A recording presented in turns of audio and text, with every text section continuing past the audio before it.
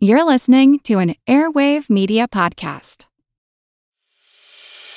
As a longtime foreign correspondent, I've worked in lots of places, but nowhere as important to the world as China. I'm Jane Perlez, former Beijing bureau chief for the New York Times. Join me on my new podcast, Face Off, U.S. versus China, where I'll take you behind the scenes in the tumultuous U.S.-China relationship. Find Face Off wherever you get your podcasts. Hey everyone, welcome to the behemoth that is episode 100. Before we launch in, let me just give a quick shout out to my fellow Agora podcast members, one and all. They all rock, and you should listen to all of them. Alright, I hope you're settled in and have a good long commute ahead of you, because here we go.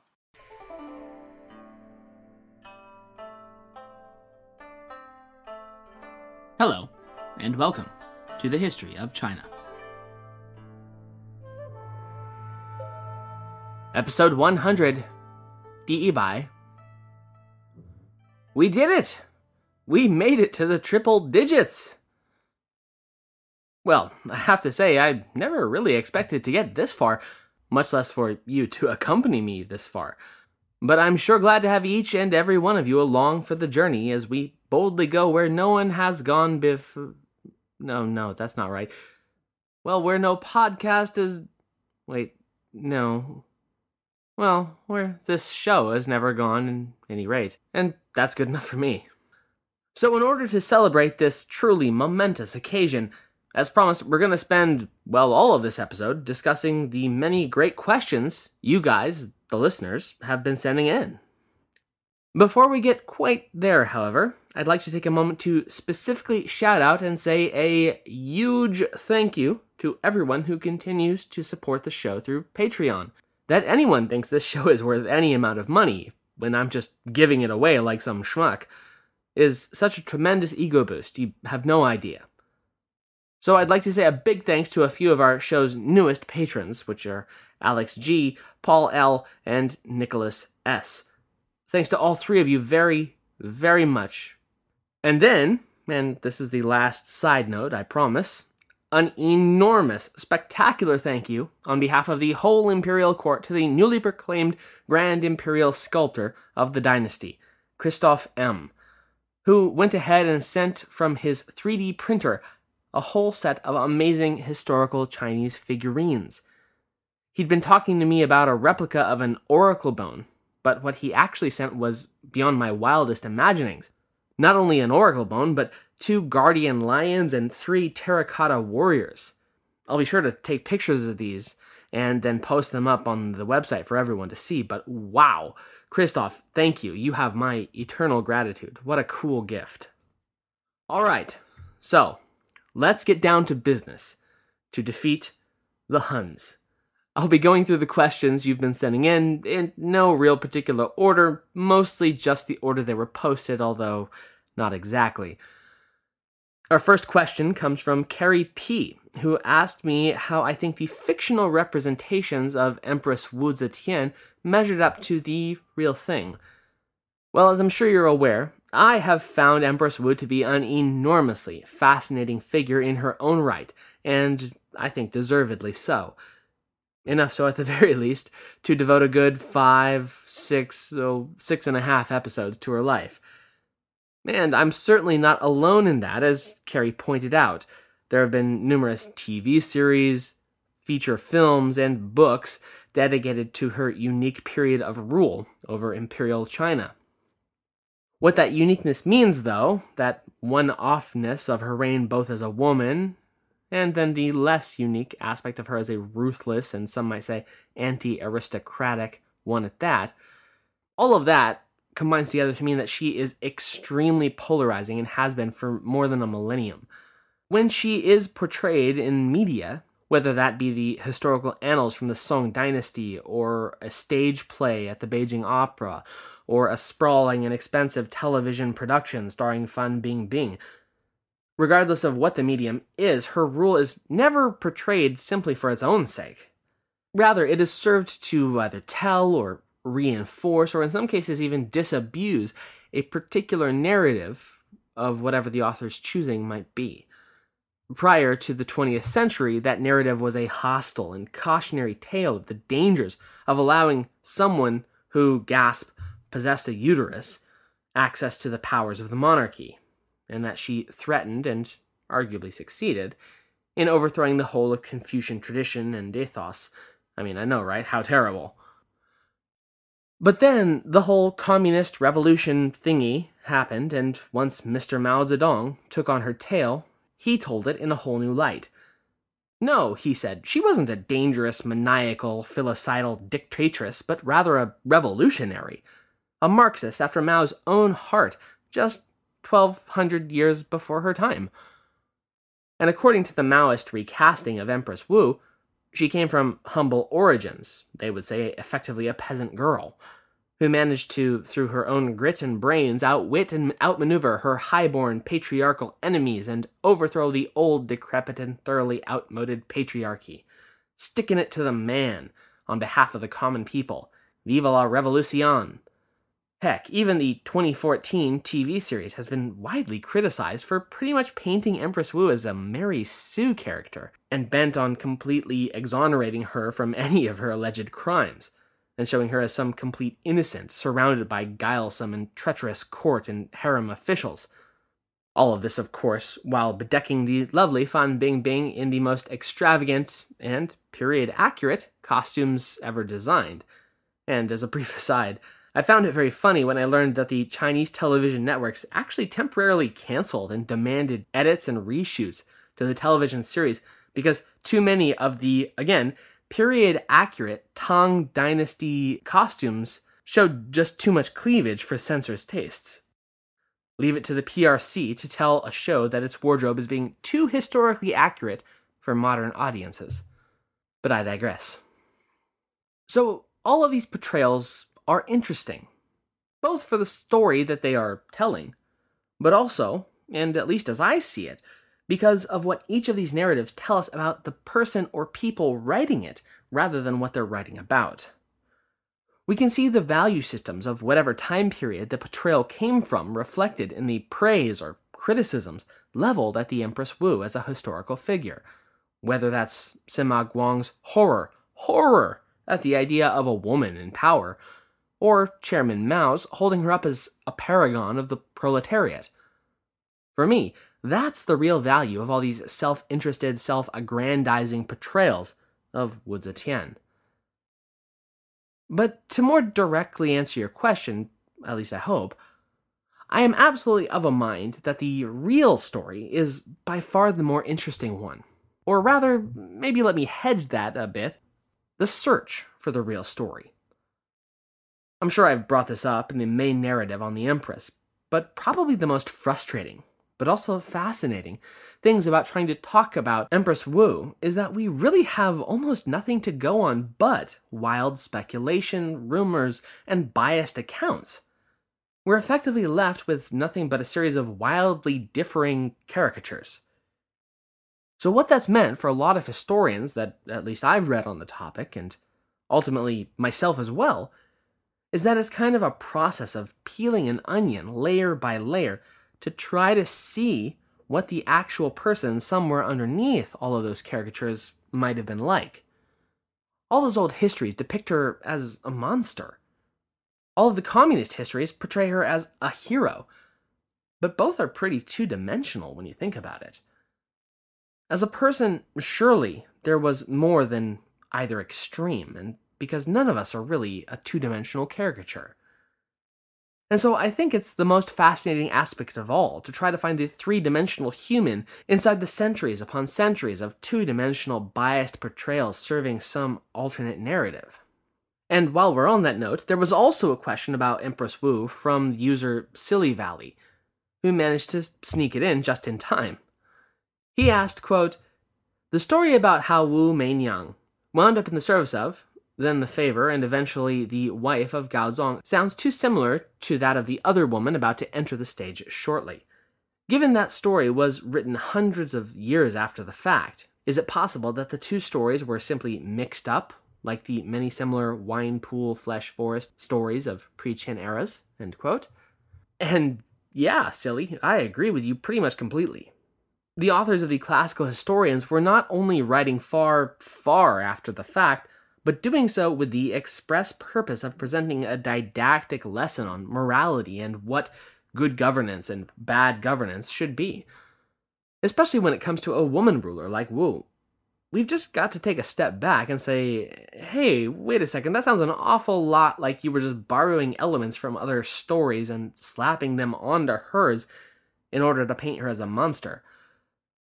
The element of Empress Wu's story that popped out to me especially as the most egregious offender of what amounts to the historical version of a repost was the bit about the newly crowned Empress Wu cutting the limbs off of her two rivals, the former Empress Wang and consort Xie, and then immersing them in vats of wine for days.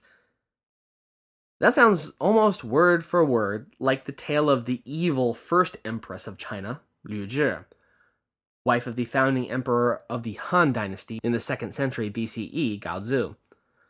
The only real difference is what was done with the empress's rivals, or rival, after they were literally disarmed. Empress Wu's were put into the wine vats, while Liu Zhi's were supposedly thrown into a pigsty. And then there's the whole trope of poisoning family members. I'm sure it happened, it does, but it does rather scream trope, not fact, when the exact same thing comes up again and again every time a classical historian wants to make a point about how bad women in power are. So, yeah. Our next question comes from the Agora Podcast Network's own Thomas Daly. Hi, Tom. He asked, quote, "You've referenced wine many times, and my Western mind has always assumed you meant grape wine like the Greeks and Romans consumed. But now I'm curious, were the ancient Chinese drinking grape wine or a type of rice wine similar to sake?" End quote. So, this is a question that I think I've just been assuming that everybody knew because, I knew it. So of course you do too, right? Yeah, well, you know what happens when you assume. So this is a great question for me to actually have brought up and address. Though as with the history of paper, we might just be about to spiral into a rabbit hole of esoteric arcane knowledge. So, let's go. The shortest possible answer is no. Typically, Chinese wine, or jiu, literally just means alcohol, and does not necessarily imply the use of grapes as the word wine does in our Western languages. That's not to say, however, that it never has meant wine-based alcohol. In fact, what might be the oldest grape-based fermented drink ever found originates from pottery jars archaeologists have found in northern China, specifically a Neolithic settlement called Jiahu in Henan province. It has been dated at something like 9,000 years old. Now, this discovery was quite recent, 2004, in fact, and chemical analysis of the remnants showed that it was a mixture of wild hawthorn, wild grape berries, beeswax and honey, and rice, which honestly doesn't sound half bad. Prior to 2004, some of the oldest physical samples of alcohol recovered from China were of the Shang and Western Zhou eras, so around about 3,000 years ago. Interestingly, those liquors were still liquid after 3 millennia, since unlike the Jiahu brew, they were sealed in airtight bronze vessels rather than pottery. Now these wines, or brews is probably a better term, were made of a mixture of rice or millet, and then flavored with herbs, flowers, and possibly tree resins as well, very typical of Chinese liquors. Interestingly, the methodology of production and recipes of this type of drink have survived and are still produced to this day, and it's called huangjiu, which literally means yellow wine, or yellow alcohol. And seriously, it's all over the place. My father-in-law makes his own huangjiu moonshine in his closet, and while it's different tasting than anything you've likely ever had, if you haven't been to China at least, it's not at all bad. Now, huangjiu we would consider to be a proper wine in the ABV sense, ranging as it does between 16 and 20% alcohol by volume, usually, which is round about what we typically expect from its Japanese and Korean corollaries, sake and soju, respectively. It is undistilled, hence its coloration, which ranges from a pale yellow all the way to a deep chestnut, depending on what you put into it.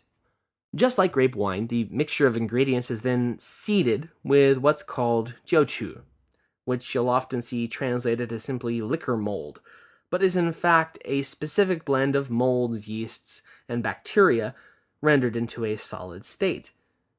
The resultant mixture is then sealed away in jars, placed in a cool, often dark place. In some instances, the production is actually buried for a period, and then the bacteria and molds are left to ferment it into alcohol. Unlike, say, Korean soju wine, rarely utilize fruit to flavor it, preferring flowers and herbs instead. And yes, in the case of specifically medicinal wines, some rather more bizarre ingredients, like animal body parts and even things like entire snakes or bats or birds even. That is definitely a real thing, though I've never been brave or crazy enough to actually try it. Grape wine, or in Chinese, putaojiu, or more commonly today, hongjiu, was first imported to China during the early Han Dynasty from the western reaches of Central Asia, the areas like Fergana, Sogdia, and Bactria, or as we've recently all been referring to that area, Transoxiana. The guy who brought it back was the legendary explorer and pioneer of the Silk Road, Zhang Qian, whom we discussed at length way back in episode 27, which is called Go West Young Han. Yes, my sense of humor was and is atrocious, and no, it will not be stopping anytime soon. Anyways, how had grape wine from Greece and Rome made it all the way to Transoxiana? Why, the answer is Alexander the Great, of course. Regardless, when the Han Dynasty collapsed in the late 3rd century, so too did the Silk Road and access to red wine.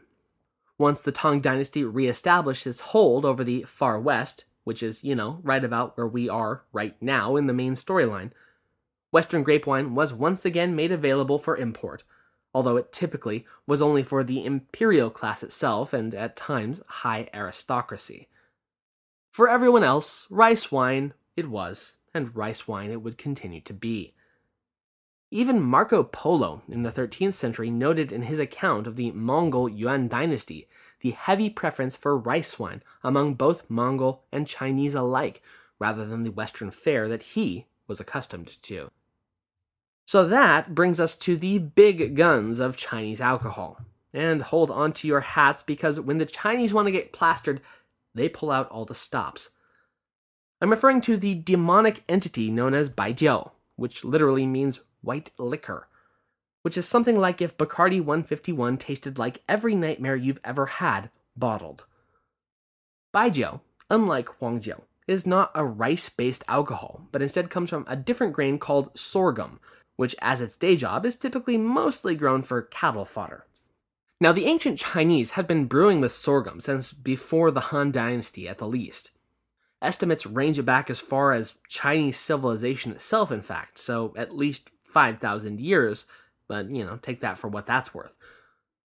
In truth, however, it only really started gaining real popularity as a spirit after the fall of the Han Dynasty and China's fracturing into the 3 and then 16 kingdoms. You remember, right? That little tiny 400-year-long civil war? I think that we can all agree that the populace at that time was fully justified in getting as hammered as possible for the whole thing. Now, it might look a lot like sake or soju in that it's a clear liquid most of the time, but it is not, and it will verifiably knock your block off. So the first verifiable type of baijiu is called fenjiu, and it dates back to the southern and northern period, which is the tail end of the period of disunion.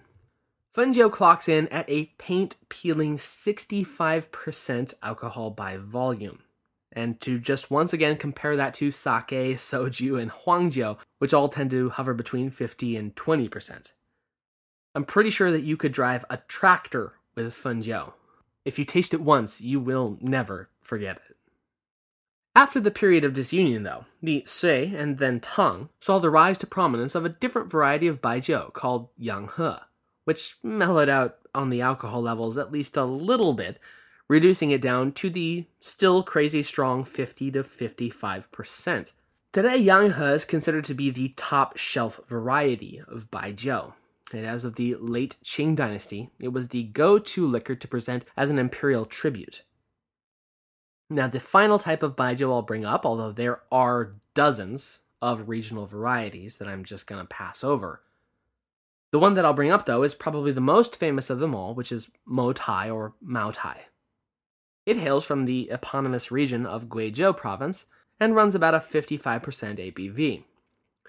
Compared to the other two baijius I just mentioned, Mao Tai is a relatively new variety, although I have to give the caveat that we are speaking in Chinese terms here, so that still makes it more than 200 years old, from about the middle of the Qing Dynasty. Actually, Mao Tai won a gold medal in 1915 at the Panama Pacific Exposition in San Francisco. Nevertheless, its real rise to prominence was during the Chinese Civil War, and I'll specify, I mean the most recent civil war in the 20th century between the nationalists and the communists, because I will not blame you if you get confused as to which civil war it might be. So anyway, the People's Liberation Army encamped near Mao Tai Guizhou and took a liking to the local liquor. After the formation of the PRC in 1949, it became virtually the official drink at state functions, and was, in fact, the drink of choice when Richard Nixon and his entourage visited Maoist China back in 1972. Rather famously, at a later reciprocal visit to the US in 1979, just after Mao Zedong's death, the new leader, Deng Xiaoping, met with Henry Kissinger, and Kissinger supposedly stated, quote, "I think if we drink enough Mao Tai, we can solve anything," end quote. The price of a bottle is, quite frankly, astronomical, and is easily more than $200 a bottle. So, typically a little bit out of my price range, to say the least. Nevertheless, I have had the chance to taste it at a few wedding functions, and it left me, well, let's just say reaching for something, literally anything, to wash away the cloying, pungent taste that sticks to your throat for what feels like days at the least. It is classified as a sauce-flavored baijiu, which is by far the most pungent type, and what I can only describe as something like a cross between a hyper-alcoholic soy sauce and an industrial solvent. Suffice it to say, I am not a fan. My father-in-law, on the other hand, positively loves the stuff, and it's, either Mao Tai directly or another slightly less well-known baijiu, presented and consumed in great quantities at all of the Chinese weddings, New Year celebrations, and all other national holidays that I'm forced to go back to my wife's hometown to partake in. Fortunately for me, some kind of red wine is usually also on offer so that I can toast like everyone is expected to without constantly gagging and eventually blacking out. So, lucky me. So that's what I mean by wine when I have been referencing it. One final little factoid on the matter. How do you say cheers in Mandarin? Well, it's ganbei. Literally, turn your glass upside down, and you will be expected to chug it all. Even if it's red wine, especially if it's baijiu.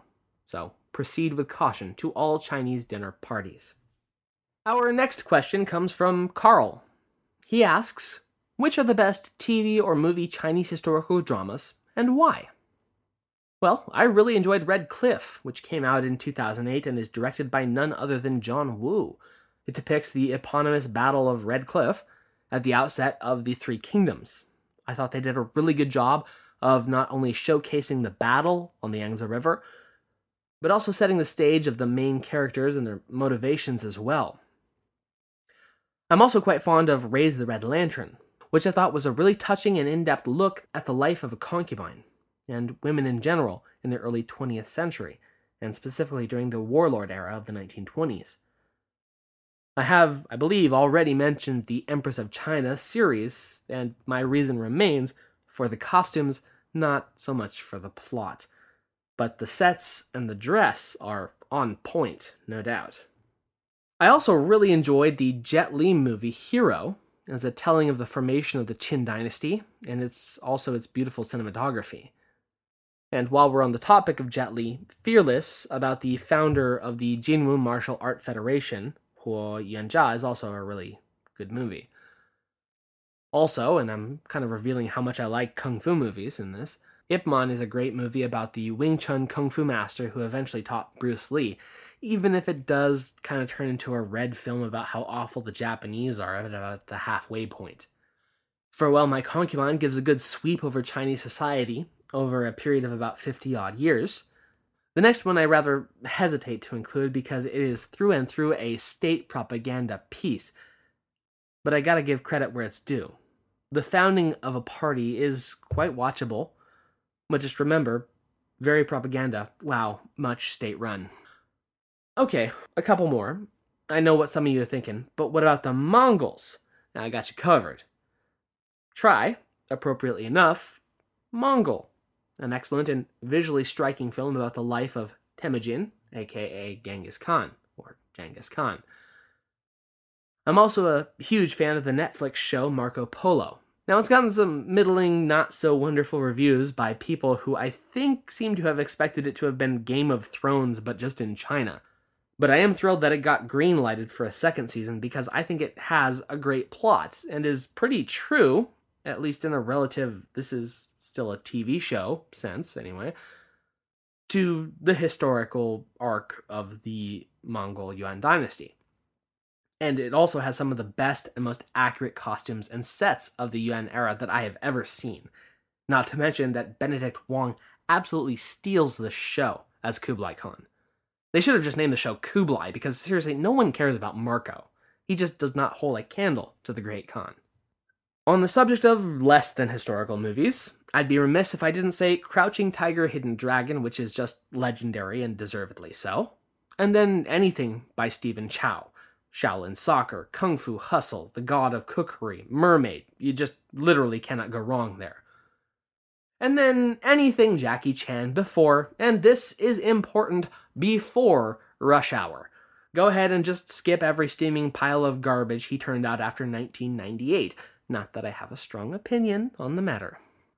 The Chinese version of Journey to the West is full-on campy, corny fun, and by that I mean the TV show made in the 80s and early 90s. I haven't really bothered to see the more recent movies.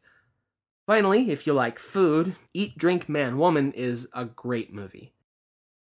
The next question comes from Earl K., who asked me to explain the classes in Chinese society a little bit more, and also class mobility, and also to explain whether and how slavery existed in China, and how we might compare that to something like slavery in, say, the Roman Empire. Well, historically, and up until round about the dissolution of the imperial system altogether in 1911, the populace of China was divided into the 4 classes. They were, from bottom to top, the shang, or merchants, the gong, or craftsmen and artisans, the nong, or farmers, and finally the shi, meaning the aristocracy or officialdom. So let me set this up.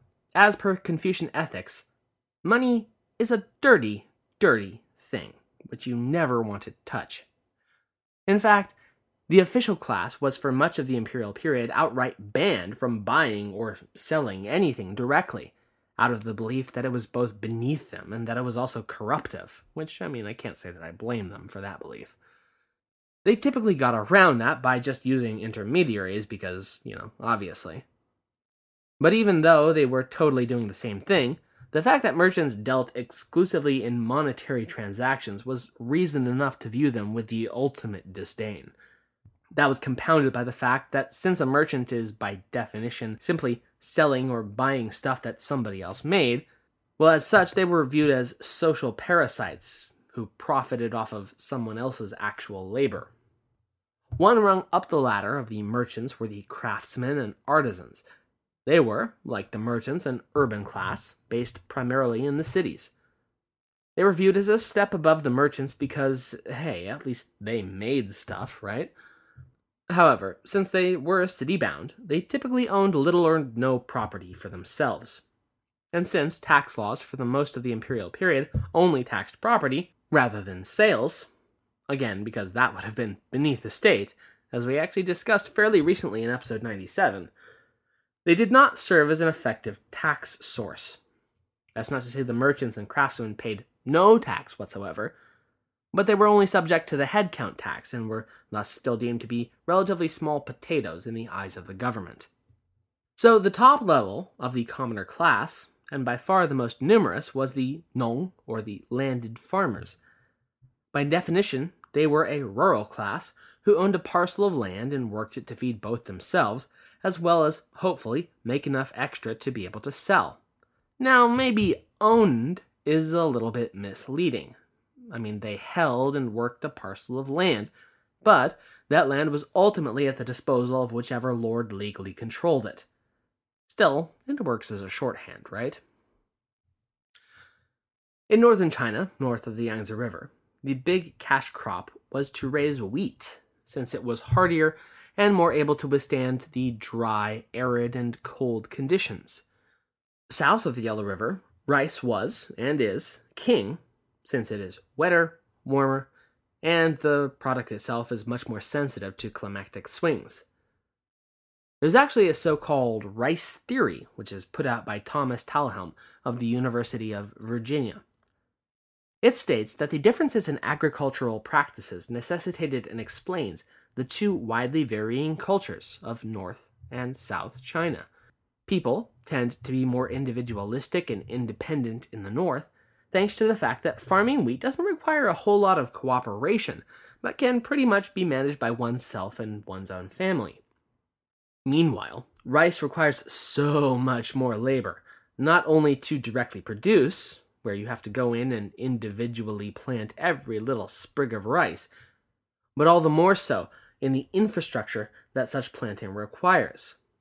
I'm referring, of course, to those world-famous terraced rice paddies. You know, those tiered mountains with ponds on each stair-step. Think for a second about how much labor it must have taken to carve out those hills and mountains, and how much more infrastructure was needed to then constantly refill those paddies with water. No one could have possibly built or maintained that on their own. It required a huge degree of cooperation, and led, by necessity, to a southern culture much more cooperative and interdependent. One might even say communistic. That said, it is definitely worth pointing out that Mao Zedong came from Hunan, which, you guessed it, is right about the heart of southern China. The farmers were considered the noblest and highest common class. In principle, because they worked the land, and that was just great, but in a far more practical sense, because that's where the tax revenue was coming from. Since many of these farmers wouldn't have just had fat stacks of cash lying around or anything, oftentimes they'd pay their taxes, assessed both on the amount of land they owned and by the size of their household, in product directly, aka rice or wheat. As just a little aside here, it is interesting to note that now in the 20th century, the Nongmin, or the farmer class, has become a derogatory epithet towards people who are uncultured or illiterate or from the provinces, which is quite the turnaround from the high social class that they used to be. But such is the nature of the rapidly modernizing Chinese economy. So finally we have the Shi, or the official class. Now, they're whom we've been primarily focused on for virtually all of this podcast and what virtually every single Chinese historian has ever written about. If for no other reason, then that's the only class that was ever bothered to be written down. So, since the whole rest of the show, all 99 episodes before this one, is pretty much all about them, I'm going to do the unthinkable here and just give them a pass this go around. If you want to know more about them, well, the whole rest of the show is waiting there for you. The meat of your question, though, I think, was the question of slavery. So I'd like to take a moment, well, more than a moment, to look at that fifth invisible class in the Chinese system, the slaves. Slavery definitely existed in China. And sadly, as with the rest of the world, it still does today, albeit now illegally. Now, a lot of this is difficult to pin down, as it is with a lot of slave information throughout most of time, since there's just not a whole lot of archaeological evidence or historical records about these people who were just simply thought of as cattle or property. In terms of ancient archaeological evidence, there's very little to establish a clear time frame. And in especially the 20th century, the question can and has been super politicized, especially in terms of the Marxist revisionists. Still, the general understanding is that prior to the unification into empire under Qin Shi Huang in the year 221 BCE, the Xia, the Shang, and probably the Zhou all existed as what's sometimes referred to as slave societies, although I've seen other historians argue that it was a society with slaves, not a slave society, but that's kind of splitting hairs. I've seen some estimates say that maybe a total of 5% of the whole population was formerly enslaved in those early prehistorical Neolithic eras. Those slaves would have primarily been captured peoples from war, as well as the children of slave mothers who'd given birth, so it would have been an inherited condition. Indeed, in the south of China, there were entire lines of people who were perpetually enslaved or indentured to entire other lines of people. Moreover, in these early periods, when the master died, slaves would be killed and buried with him so that they could continue to serve their master in the next life. So not even death would see your work at an end.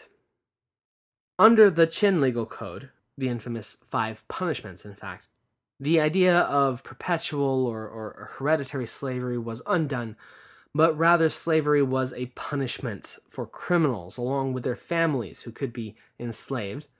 Of course, that also still included war captives because they were uncivilized brutes, and why not? Qin Shi Huang put that statute to good use and used hundreds of thousands of enslaved men and, I'm sure, women toiling away on his mega projects like the First Great Wall and his own mausoleum. Then, when he died, his son, Qin Ershi, ordered that many, tens of thousands of people, in fact, be buried with him, because he was just a super great guy like that. The majority of slaves would have been menial field workers, who worked alongside free farmers and did much the same work, but just didn't see any share of the profit.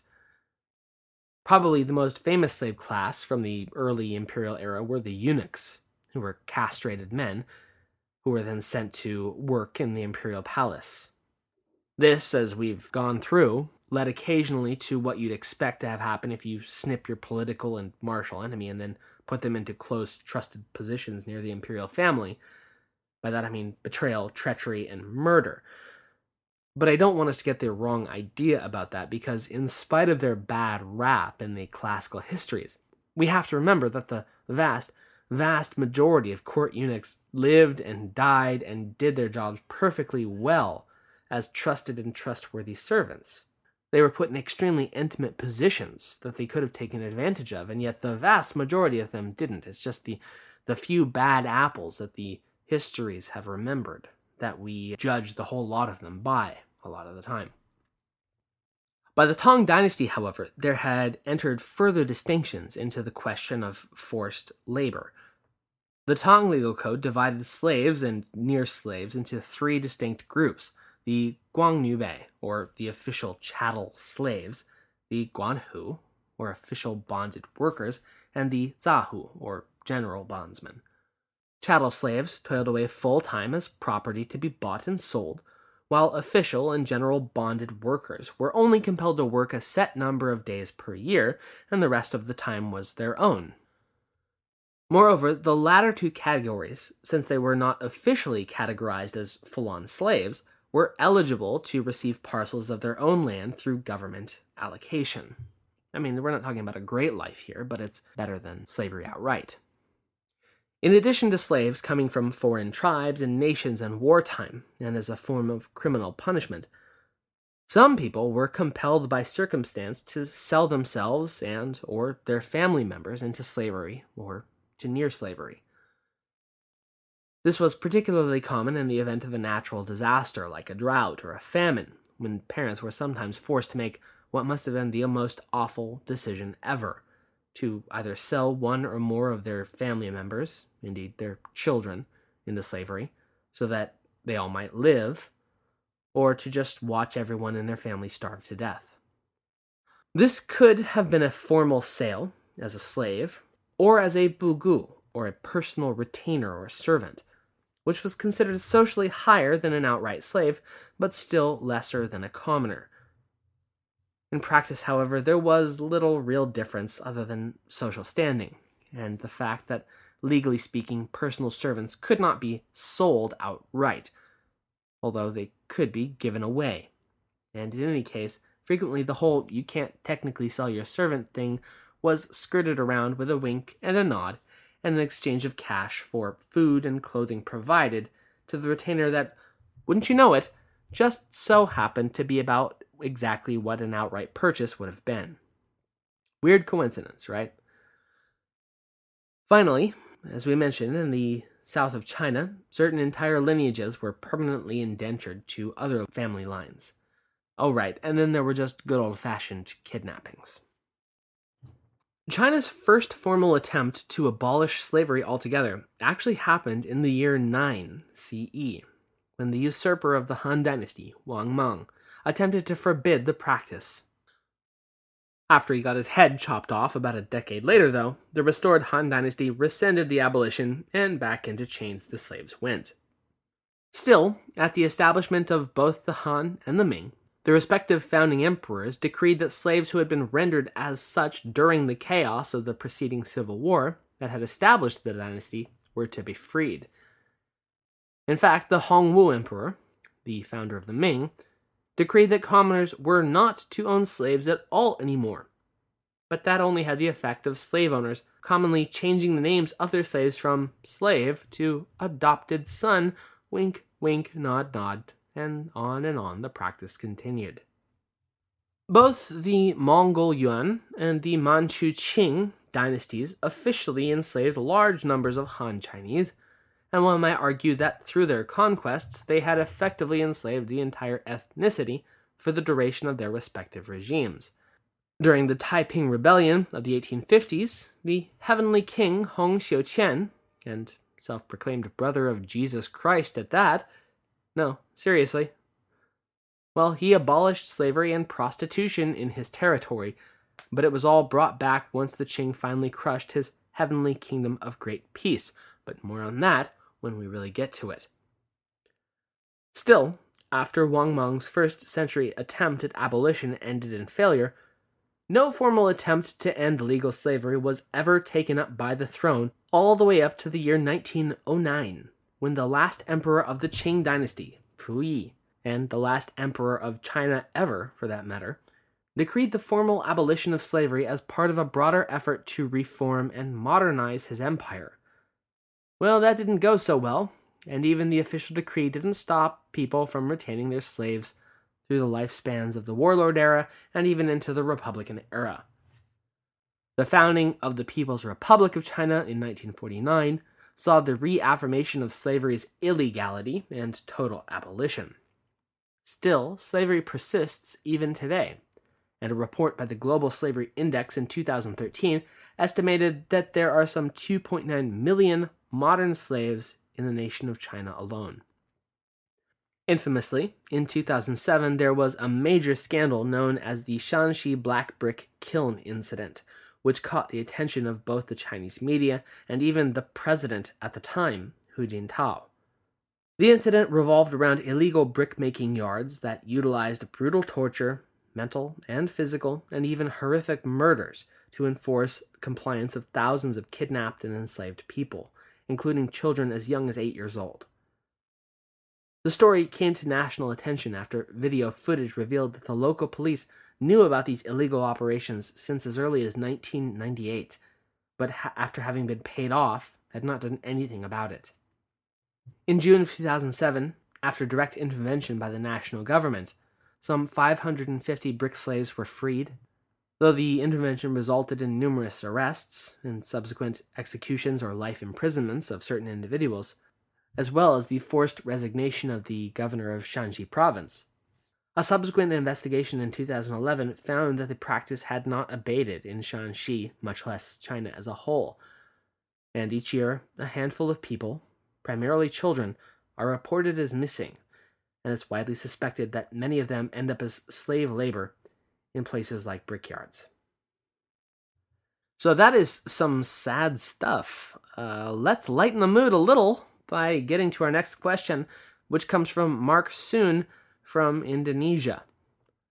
He asked about Chinese relationship with Southeast Asia, why China chose to stop conquering southward, what Chinese thoughts and opinions on the region and its peoples were, which is a super broad set of questions. I'll totally try to answer them, but I might not do an extremely good job of it. Still, let's give it our best shot. Okay, so let me first and foremost paint a really, really broad picture of what the general outlook of your average imperial Chinese citizen was, or might have been, regarding foreign relations and foreign people. I think we can probably sum it up in the following exchange from one of my all-time favorite movies, Casablanca. You despise me, don't you? Well, if I gave you any thought, I probably would. China is not called China by the Chinese. It's called Zhongguo, the Middle Kingdom, the literal center point of the universe. And either you're a part of it, or you're not. A modern take on the idea comes in the form of a Mandarin language joke, which is 中国人觉得地球就有两个国家，中国和外国. The translation of this is, Chinese people think that there are only two nations on Earth. One is called China, and the other is called foreign. Up until at least the point when the Tang Dynasty was forced to start realizing that certain other kingdoms, like Japan and Korea, might actually exist as independent entities, China's understanding of anyone not them basically boiled down to either you're a vassal, or we're at war with you to make us our vassal, or you're too far away for us to care much about you at all. And in the case of the Southeast Asian kingdoms, it's kind of a mix of all three, with an emphasis on being too far away to really, truly care. Understand that the China that we see on the globe today, or even a representation of the extent of Tang authority, rendered as something like border lines on a map, wasn't actually how the world looked or was thought about by anyone older than a couple of centuries ago. Rather than these solidly demarcated borders that we somehow think of as immutable, it's better to think of official imperial control functioning like a magnet placed in a pile of iron shavings. At nodes of population like cities and garrisons, control was of course strong. But the further you got from those, the weaker that magnetic force was, fading off surprisingly rapidly into almost nothing. And the south of China wasn't nearly the highly populated place it is today. Sure, there were some cities, even one or two major ports, but the vast majority of the country still lived north of the Yangtze River. If we look at two of China's southernmost provinces, which are today two of their most populated, in fact, we can see in the names themselves how China used to view these once remote holdings. The provinces of Guangdong, which some of you might know better as Canton, and its neighbor Guangxi can be translated as respectively the eastern and western expanses. Guangxi, the territory which borders Vietnam, is even today an autonomous region rather than a province, and its population is almost 38% non-Han Chinese, primarily the indigenous Zhuang people. Now, a region where only 62% of the people are the majority ethnicity might not sound strange at all in quite a few countries. That's more or less right exactly where the US sits as a whole, for instance. But compare that to China as a whole, where the total population is 92% ethnically Han, making China about as Chinese as Vermont is white. And the stark difference kind of becomes apparent, doesn't it? We're talking about the outer reaches of Chinese culture's ability to penetrate and integrate its neighboring peoples. That's doubly the case because, as Mark brought up in his question, the cultures and people of Southeast Asia are in many respects quite alien to the Chinese. Unlike Korea or Japan or a whole slew of other neighboring civilizations that basked in the Confucian cultural light of the Middle Kingdom and adopted much of it for themselves, Southeast Asian kingdoms and peoples were far more influenced by the likes of India. Given that the Indian kingdoms had much easier and earlier access to the likes of Indonesia, Malaysia, and Cambodia, and all the rest of Southeast Asia through overseas trade and colonization, versus China's lack of early ocean faring and overland points of contact, it's hardly surprising. Then, of course, we would have to talk about the climate. Oh man, the climate. As a general rule, up until around about the 20th century, the further south of the Yangtze River an ethnic Han person was liable to venture, the more likely he was to up and just drop dead. The reason? Those nice little tropical diseases that have acted as Southeast Asia's invisible army for millennia. The armies of the Han Dynasty, and 6 centuries later the Liang Dynasty of the 6th century, could kick down Vietnam's door and come marching through all they wanted. But they found time and again that they would have to expect to lose upwards of 90% of whatever force they sent, even if they never encountered an enemy soldier. If you're listening to Mike Duncan's current show, you'll know that he just finished out the Haitian Revolution, which saw wave after wave of French soldiers just drop stone dead almost the moment they set foot on the island of Saint-Domingue. Well, it's basically that exact same situation. Unless you could set up the ethnic natives as vassal kings, which, to be sure, was absolutely done. Well, unless they were going to cooperate with you, though. You couldn't really just send a force to take and hold the territories south of the Yunnan Mountains, because whatever soldiers you sent were going to die before they even arrived. Hell, even the Mongolian Empire, the terror of the steppes, the punishment of God, that managed to conquer China, the Arabian Caliphate, Russia, Korea, and Eastern Europe. The army that was only turned back from its conquest of Japan by a freaking hurricane kamikaze-defying wind, sinking their entire fleet twice. Well, even they met their match against general disease once they entered the tropical jungles of Southeast Asia 3 times, and then lost their entire 500,000 army each and every attempt.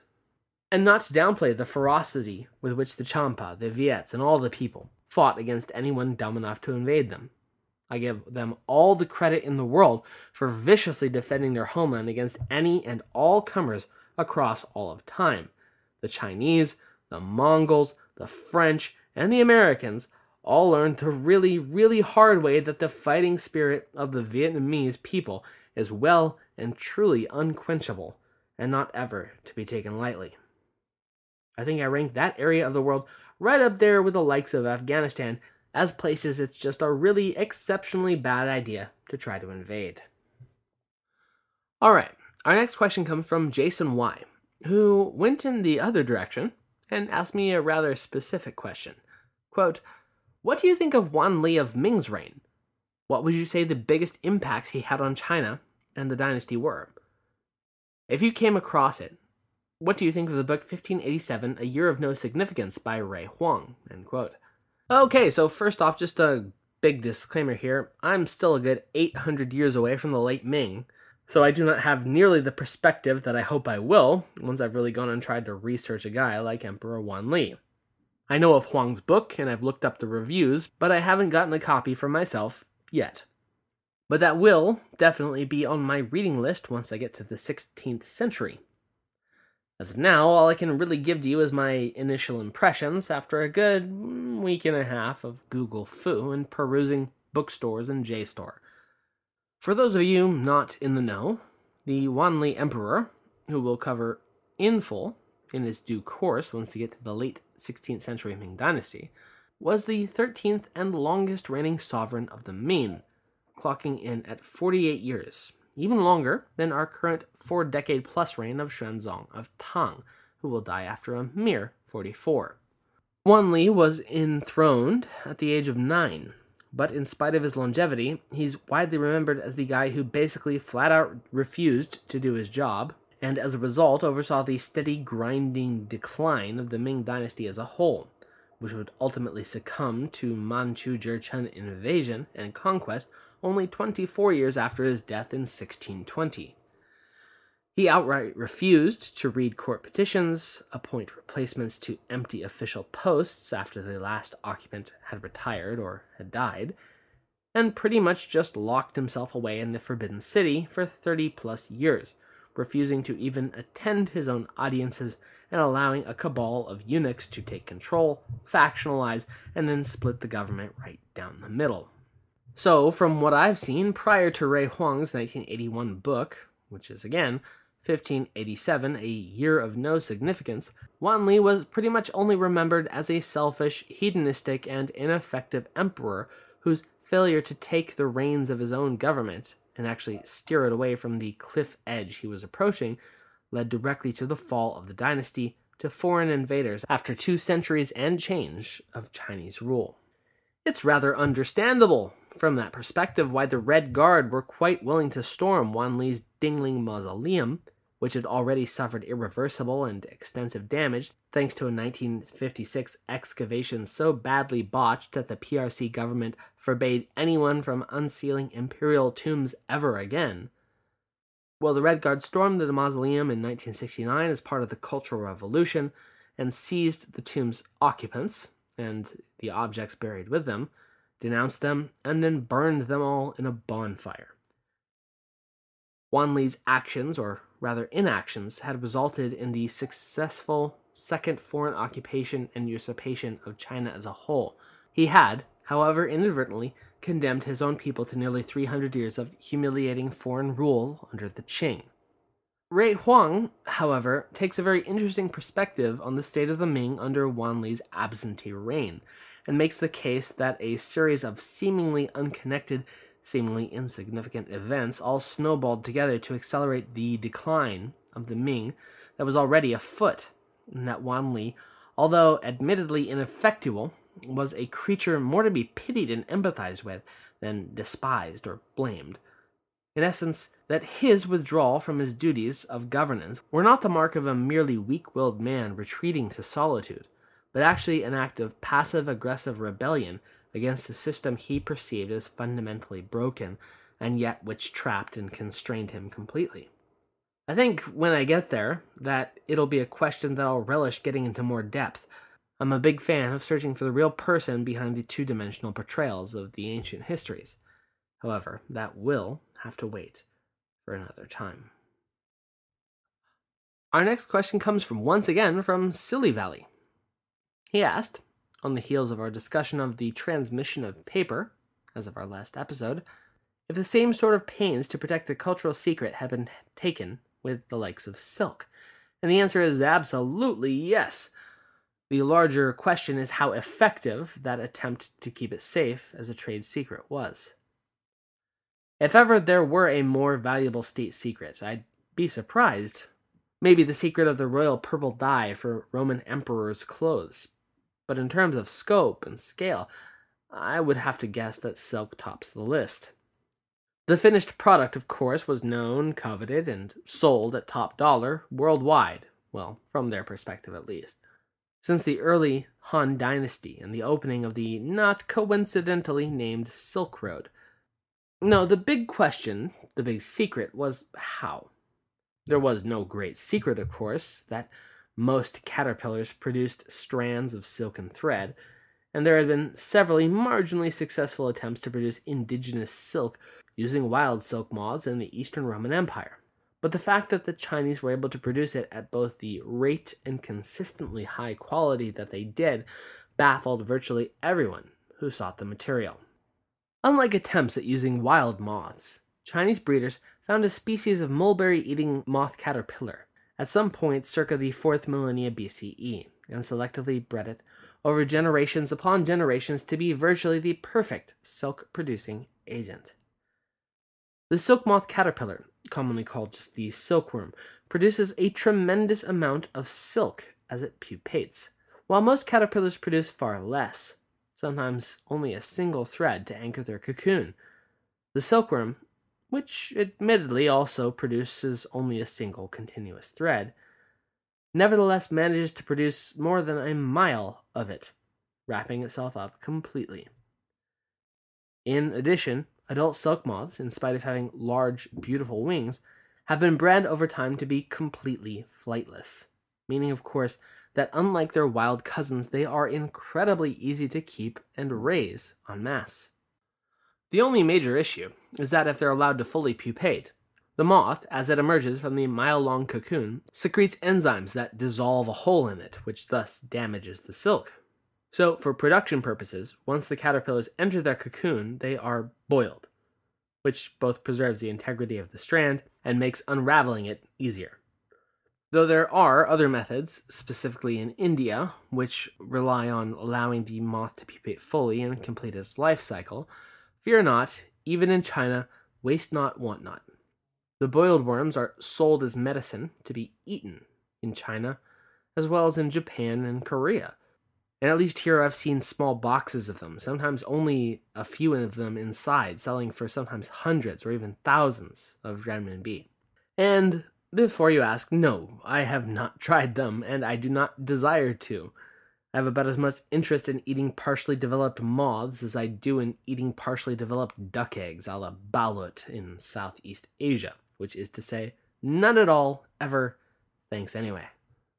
The technique was, at least according to traditional historians like Procopius and Seneca the Younger, a closely guarded state secret, which threatened the death penalty to anyone caught smuggling live silkworms out of the country.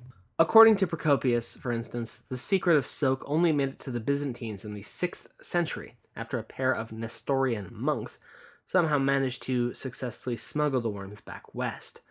Those thieving, tonsured bastards. And that story, and variations of it, have been the go-to motif for centuries. In the show Marco Polo, for instance, Marco's father is caught trying to smuggle silkworms in the 13th century, and things do not go well for him. That had once been my operational understanding as well, until it was pointed out to me that my studies of Byzantine history have pointed out a lot, both how dubiously convenient Procopius's account is, and the fact that it's not corroborated by any other stories at all. Further doubt is thrown upon this presumed but not confirmed narrative by Zhang Shushan, considered one of the foremost researchers on silkworm fertility, who says essentially, yeah, one guy told that as a story and it stuck, but we have no way to confirm it, so we don't really know exactly how silk spread. And that's pretty much the extent of the argument. There's just not enough evidence. We do know, as Silly Valley pointed out in his question, that like paper, silk was not as on total lockdown as Procopius would have us believe, since both Japan and Korea were able to smuggle their own stock of silkworms and its means of production by around the 3rd or possibly as late as the 6th century. Nevertheless, it's also important to at least point out the distinction between the two. That, well, paper has no shelf life, per se, i.e. you can make it anywhere, anytime, so long as you have the know-how. Silkworms are a much more fragile and much more time-sensitive commodity. I mean, in terms of ancient travel times across the Silk Road, it is feasible. You could even potentially successfully produce multiple generations of silk moths if the trip took too long for the total life cycle, which is about 6 to 8 weeks. But it would have definitely been a rough journey for the little guys. It'd be no surprise if attempted smugglers, even once or if they got past Chinese border checks, would have been unable to keep their cargo alive in the arid, hot, and turbulent conditions of Central Asia. And in the words of the intergalactic bounty hunter Boba Fett, he's no good to me dead. Plus, even when Bombex Mori did at last arrive in Central and Western Asia and Europe, whenever that may have been, Chinese output was not only staggeringly huge and industrial by comparison, but they had also refined the process to near perfection, while the likes of the Byzantines would have only been starting out. Heck, to this day, the very name of the product, silk, refers to its Chinese origins. The ancient Greek name for China was Syris, which was likewise what the lustrous fabric that came from it was known as. Syris fabric became known in Latin as syricum, and eventually morphed into the Old English siolok, which you can probably hear sounds an awful lot like the modern English silk. Our final question today comes from AK22016, who asks, quote, "Do you believe that by the end of the 21st century, China will transition to a representative democracy? Will this be a smooth and gradual transition? On the flip side, has the approach of reform through free markets and with an authoritarian form of government proven to be a successful alternative to democracy? Is there a validity to the argument for stability through one-party rule? End quote. And wow, that is one hell of a question to ask, AK. Are you trying to get me arrested or something? Aren't you aware that the PRC is a perfect socialist state utopia with rainbows and unicorns and will be forever and ever? Okay, have the Wumao tuned me out yet? Good. So all kidding aside, let me pull out my handy-dandy crystal ball here, and I'll dive into the realm of completely unqualified, probably wildly inaccurate speculation, which, makes me just about as qualified as anybody else. Major social and political change is always impossible, right up until it's at your castle gate with torches and spears. If looking at Chinese and world history tells us anything, it's that we are really weird as a species, and that the twists and turns actual real-life people are capable of throwing into the historical narrative are way more bizarre and unpredictable and even unbelievable than what fiction has ever come up with. So there's my typically long-winded way of shrugging my shoulders and mumbling, I don't know.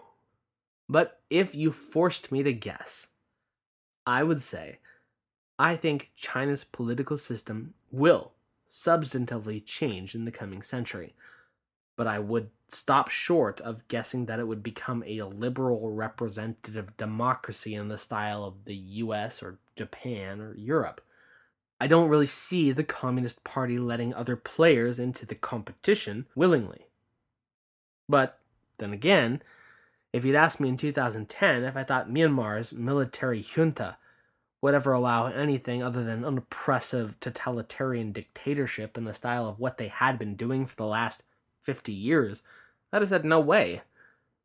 And then, the next year they'd voluntarily stepped aside and allowed for what appears to be 5 or so years of actual, genuine democratic reform. Likewise, I have to say, if I'd been alive in 1977, and you'd asked me from that perspective, will China become a major global economic superpower with market economy, McDonald's, and Coca-Cola? I would have looked around at the burned-out wreckage of the Cultural Revolution and the thoroughly Maoist state mechanisms, and likewise said, ain't happening, no way. But then, Mao died, and Deng Xiaoping did what had only a couple of years prior been unthinkable. Market-based reforms. History's weird like that, man. The Chinese government has evolved and continues to do so. I think there might come a point when, maybe, it wouldn't be unthinkable to allow a real, true opposition party to develop. I don't think that's an inevitability, though. The CPC likes to keep things in-house. And though there are inter-party factions, liberal and conservative both, I think there is something fundamentally Chinese about wanting to curb and limit factionalization as much as possible. And with a very good, real, and historically cultural reason to do so. Factionalization in China has repeatedly meant some of the deadliest conflicts in human history. I'm talking about the period of disunion, the An Lushan Rebellion, as we're just about to see, the Taiping Revolution, the Xinhai Revolution, the Chinese Civil War. I mean, we in America, we had what? We had one civil war 150 years ago that we still feel the cultural effects of. Imagine if that happened just again and again and again, every single time you allowed two different factions to develop. I'm not saying that this kind of strife is unique to China, certainly not. But I do think that there is some kind of a special sensitivity to allowing even the possibility of a split, because the consequences have been so unbelievably devastating time and again. And then combine that with the heavy Chinese preference for not just the institutional and cultural level, but also even at the individual level as well, of a high-order, low-conflict society. Both the Chinese people and the Communist Party would have to be convinced that allowing for political factionalization would be a net positive, and I'm not sure that that conversation will happen quickly or at all. But it might. I do think that the driving agent as to how much and how fast and in what direction China's ongoing political evolution will be is its economic situation. It's kind of the funny historical irony of the post-Mao era that while the Communist Party has retained its lock on political power, it has shed the vast majority of its socialist ideological tenets in order to do so. Deng Xiaoping's reforms saved the party and the PRC and catapulted it into economic superstardom, leading to a pace of growth and development over 40 years that took the Western world more than a century and a half to achieve. And let me just say at the outset that that is in large part due to just playing catch-up, no doubt. But in order for that to have happened, they had to allow for private ownership, businesses, profits, blue jeans, rock and roll. I mean, Mao would be spinning in his grave if he knew what his country looked like today. And yet, if we brought Marx and Engels here in a time machine and explained what was going on, I think that they would have said, like, well, duh, it's about time they actually read what we wrote about socialism. You can't just skip capitalism and go straight to communism from an agrarian monarchy.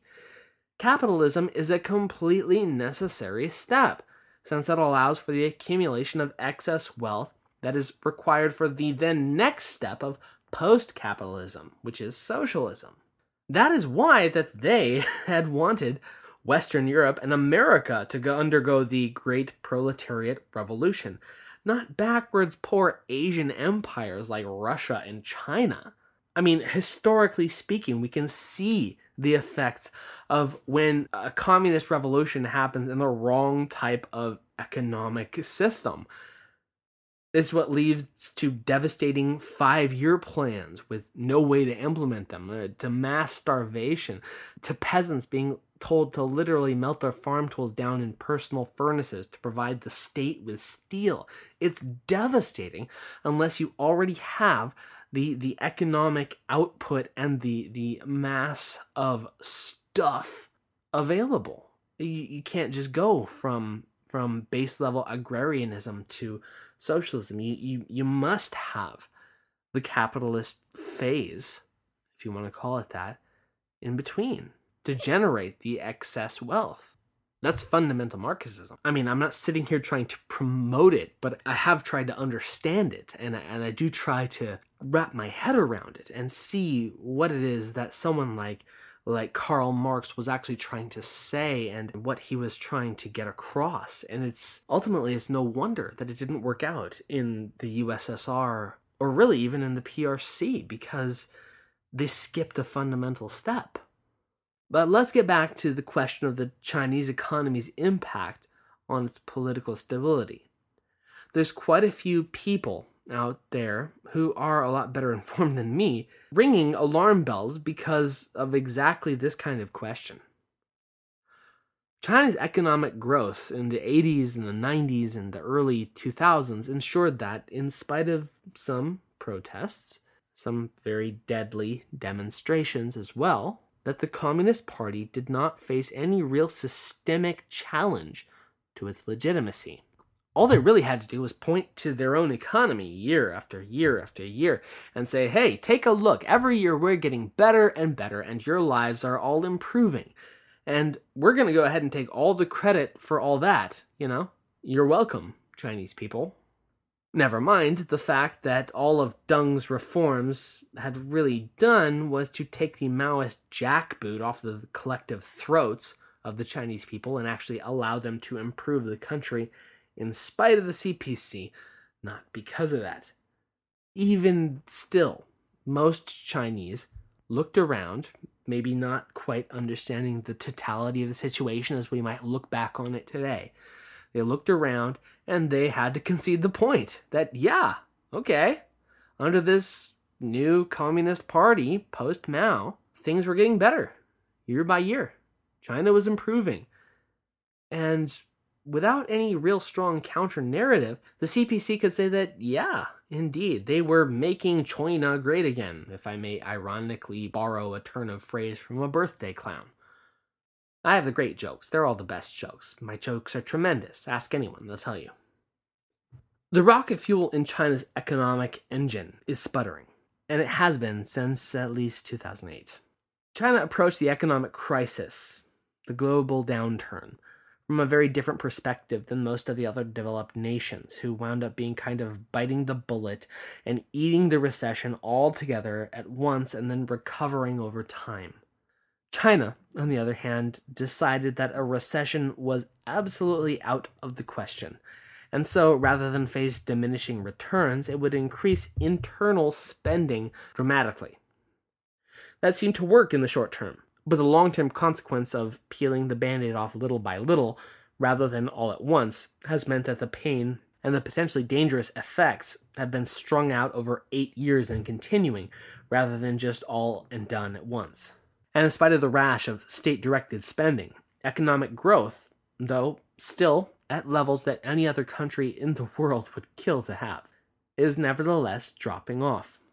And that's a natural and inevitable consequence of modernization and zooming up through the levels like it did, and now reaching a middle-income plateau for the majority of its people. Once you're all caught up to everyone else, it becomes more and more difficult to continue growing.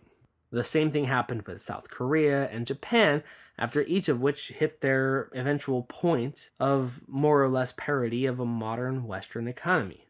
But if China's growth rate continues to drop sharply, then so too will overall happiness with the party in charge, especially when they tend to do things that quite a lot of Chinese people don't particularly like, but have up until now accepted as a trade-off for their tremendous economic progress, like, say, block off most of the entire internet, or accrue massive public debt, which is currently approaching the same percentage of its GDP as the US, something like 250% of its overall worth.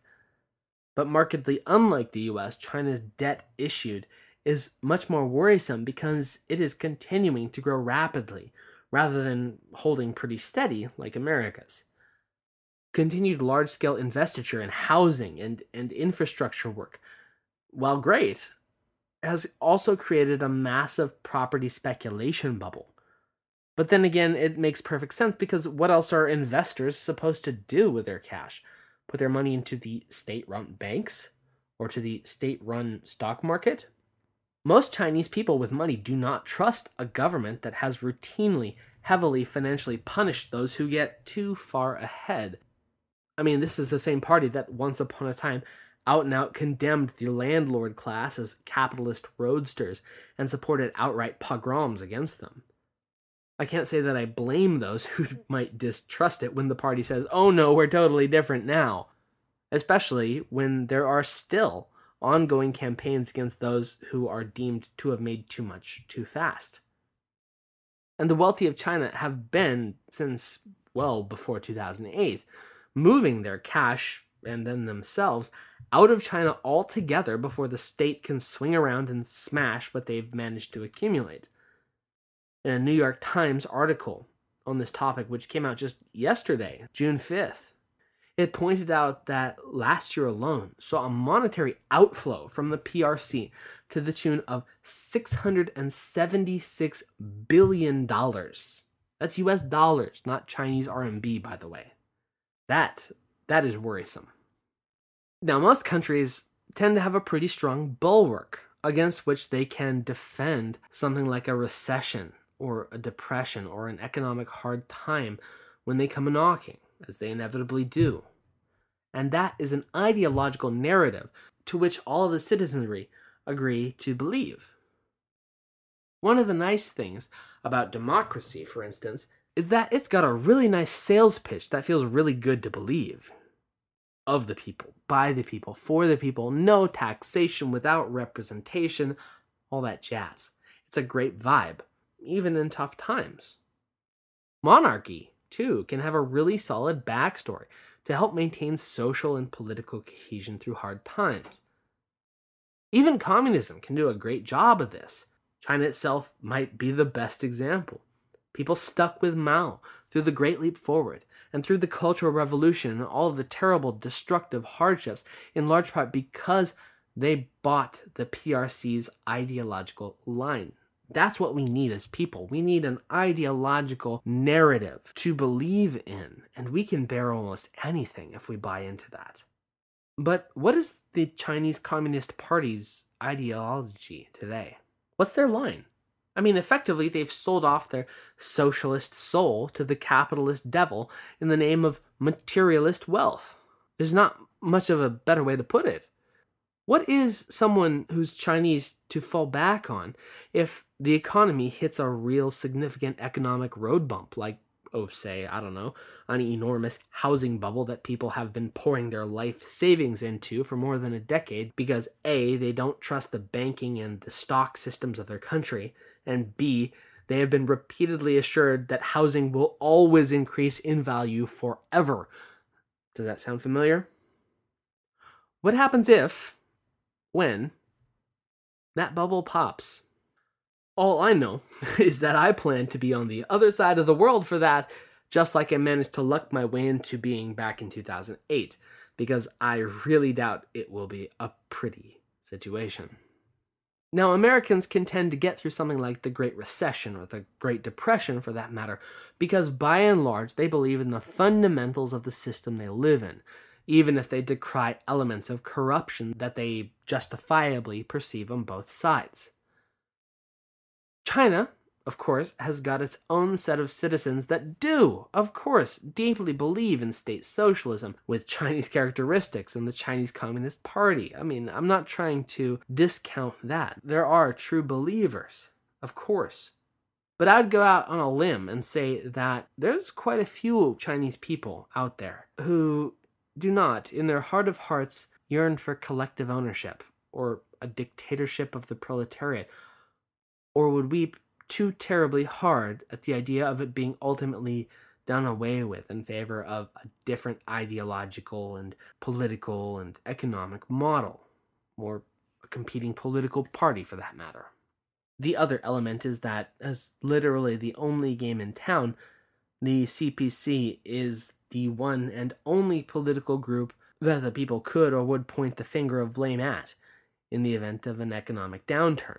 I mean, perhaps they could play it off as some sinister foreign element or whatever, but I do have a feeling that the Chinese people, or at least the modern urbanites, are wired enough and smart enough, in spite of the Great Firewall, to see through that old line. I don't know, though. These are just the thoughts of a random foreigner. And as the great philosopher Yogi Berra once said, it's tough to make predictions, especially about the future. All right. Well, that should get me an appropriate amount of hate mail from whatever 50 centers might be tuning in.